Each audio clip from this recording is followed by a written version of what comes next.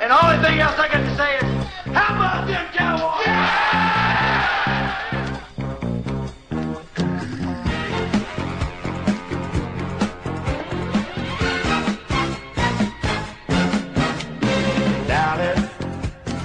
Dallas Cowboys, we are the Cowboys. You are now tuned into another episode of the podcast for September 17th, 2018. I'm your host, Gray Man. Guys, looks like we did it this time. 20-13 over the Giants. I want to call them something else, but I'm not like that. I never did like the cowgirl thing, but anyways. Everything looked great. I mean, of course, everything also could have been better, especially with the offense. Low penalties this time, lower than the first time. We really killed ourselves with penalties. We still had some costly penalties that kind of put us out of range for scoring and putting us way behind the line, the chains. So I mean, we still have to clean up the penalties. But a lot better this week, and boy, what a game it was. As usual, we're going to start with special teams. Not much happened there once again. Blake Jarwin did miss. What was it? Oh yeah, towards the end of the game, Blake Jarwin was going to be the one that received the onside kick from the Giants, and damn, I mean, I don't know if it was just that good of a kick or what, if he just wasn't ready, but the way that thing drilled into him and popped off, it was easy. I mean, we could have really, made this game look a little bit worse than it was. And speaking of that, I mean, the game was pretty close. It was a defensive game, and once again, the Hot Boys balled. They balled. But I'm going to hit the offense right now. And as far as the offense, Dak did much better than he did the first game. He did score a touchdown.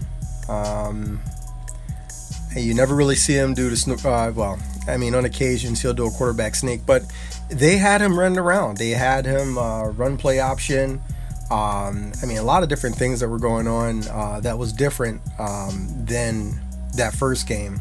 As a matter of fact, I think he got like around 45 ground yards just running around. So that was good. I mean, and that's how you got to do it. I mean, you can't depend on Zeke, to do everything, and it's hard already because teams are going to try to stop him. That's the first thing they're going to do.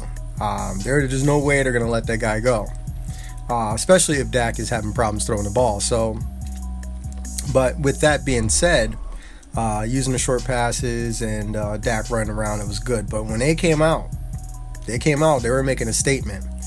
And that bomb to Tavon Austin was ridiculous. I don't know how long it was, 60, 65 yards. I don't know, but it was ridiculous. But, of course, nobody's going to give Dak credit. He dropped that in there. Unfortunately, that was the only big giant play that we had. Did move the ball when we had to. There's only a few errors on Dak's part. Some of it was Rico Gathers. They finally put him in 2 or 3 plays. And all were misses. It might have been just 2, but they were all misses. One big miss was him running a route to the corner of the end zone, and Dak just totally missed him. I want to get Rico, get his confidence going, get him involved, let him turn to a beast like he is, and use him. I mean, the time will come, hopefully. Yeah, so Tavon Austin had a touchdown, some great catches. Zeke, a couple plays for some big yardage. Of course, towards the end of the game, I think it was the fourth quarter, he scored that touchdown. Everything was good. I mean, it was rolling. Maher made his kicks, no problem with that. The O-line still struggled. Although his name eludes me, left guard there, Connor Williams. Connor Williams actually played a lot better this game. I got a feeling that he's going to develop as time goes. He just got to, catch up with the speed of the game. I'm not too worried about him. Everybody want to keep bringing up the fact that, we're missing people, and Frederick and Looney did a good job too. I mean, the O-line still needs work, but, it'll happen. Deontay Thompson had some good plays. Lau Collins, another costly penalty. But, I mean, overall, he did his job. Swaim, another costly penalty. But then again, it wasn't as bad as the first game, but you can tell we're going to need help. Of course, Beasley, he did his thing too. Not a lot of action on the offensive side of the ball once again, but I mean, like I said, it's better than the first game. Tons better, I would say. I was excited. I wasn't pissed off at the end of the game and, complaining about how late I was. Matter of fact, I ended up coming back on and actually revisiting some of the big box media people, things that they were saying. Some YouTubers that had their hate week and was talking trash. I really wanted to see what the response is to everything there. I got to go back on and check some more out because it's very entertaining. Very entertaining when we see. Yeah, okay. Anyways, I digress. All right, let's hit the defense. Damn, man. I mean, before last game, I don't have my notes in front of me, but the first game, there was so many penalties that were just killing everything. Although they balled out and everything, and they didn't get tired. The second half of the game, like Dallas normally does. This game here, they balled the whole time, just shutting people down. Beckham, the highest paid wide receiver, not much going on for you, buddy. Eli, sacked 6 times. I mean, okay, I was kind of distraught when it all happened to Dak and everything, but it just feels really good when you get the haters just talking crap and everything, and they still don't want to give the defense credit. But Taco had a sack, Antoine Woods had a sack, Kayvon Frazier had a sack, D-Law had a sack, Damian Wilson had a sack, Tyrone Crawford had a sack. I mean, hot boys indeed. You know what I'm saying? Byron Jones was balling out too. I mean, that guy was all over the place. Had a little scare. Not too sure what happened, but if he got the wind knocked out of him or whatever it was, because I think he collided with another player on that play that he got hurt, but he was back into the game. Jalen Smith was doing good. Missed some tackles. He just wasn't fast enough on the outside, coming across the whole field to try to cover spots. But that's okay. Defensive line held pretty good.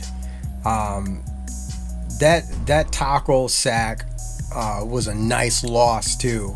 Tackle for a loss when he sacked the quarterback, sacked Eli, the old guy. Man, he also had a fumble recovery that was pretty cool. Kayvon Frazier did have a big missed tackle, but he made it up with that sack. Jeff Heath, he wasn't too hot, being one of the hot boys, if he's one of the hot boys. But I mean, Heath, man, wherever the ball was, he was there, crashing on him.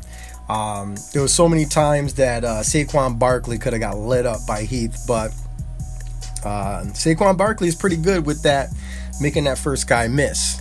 And it was pretty good, but once again, I mean, all that talk about Saquon Barkley, they actually I don't want to talk too bad about him because he's a good player, but they put him up on a pedestal too soon. He didn't even play the first snap of football in the NFL, and they're already talking about how great he is. And I can understand, but as we all know, I mean, things change when you come to the NFL, and it also depends on what team you're on.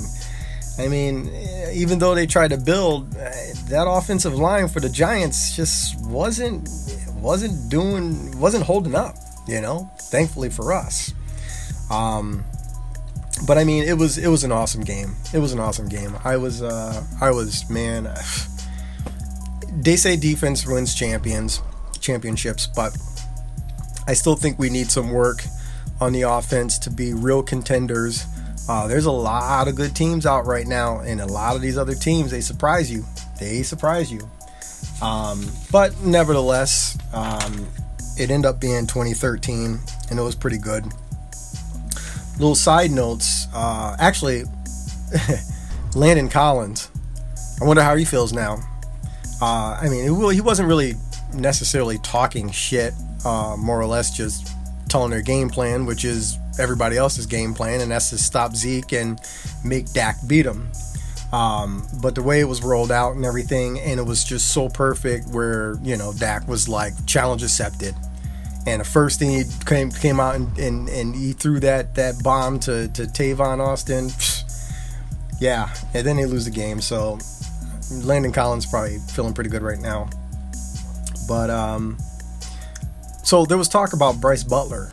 From the sound of it, from the reports or word out in the blogosphere, Dallas signed Bryce Butler back to the team, regardless of all the crap he was talking about Scott Linehan and the play calling and stuff.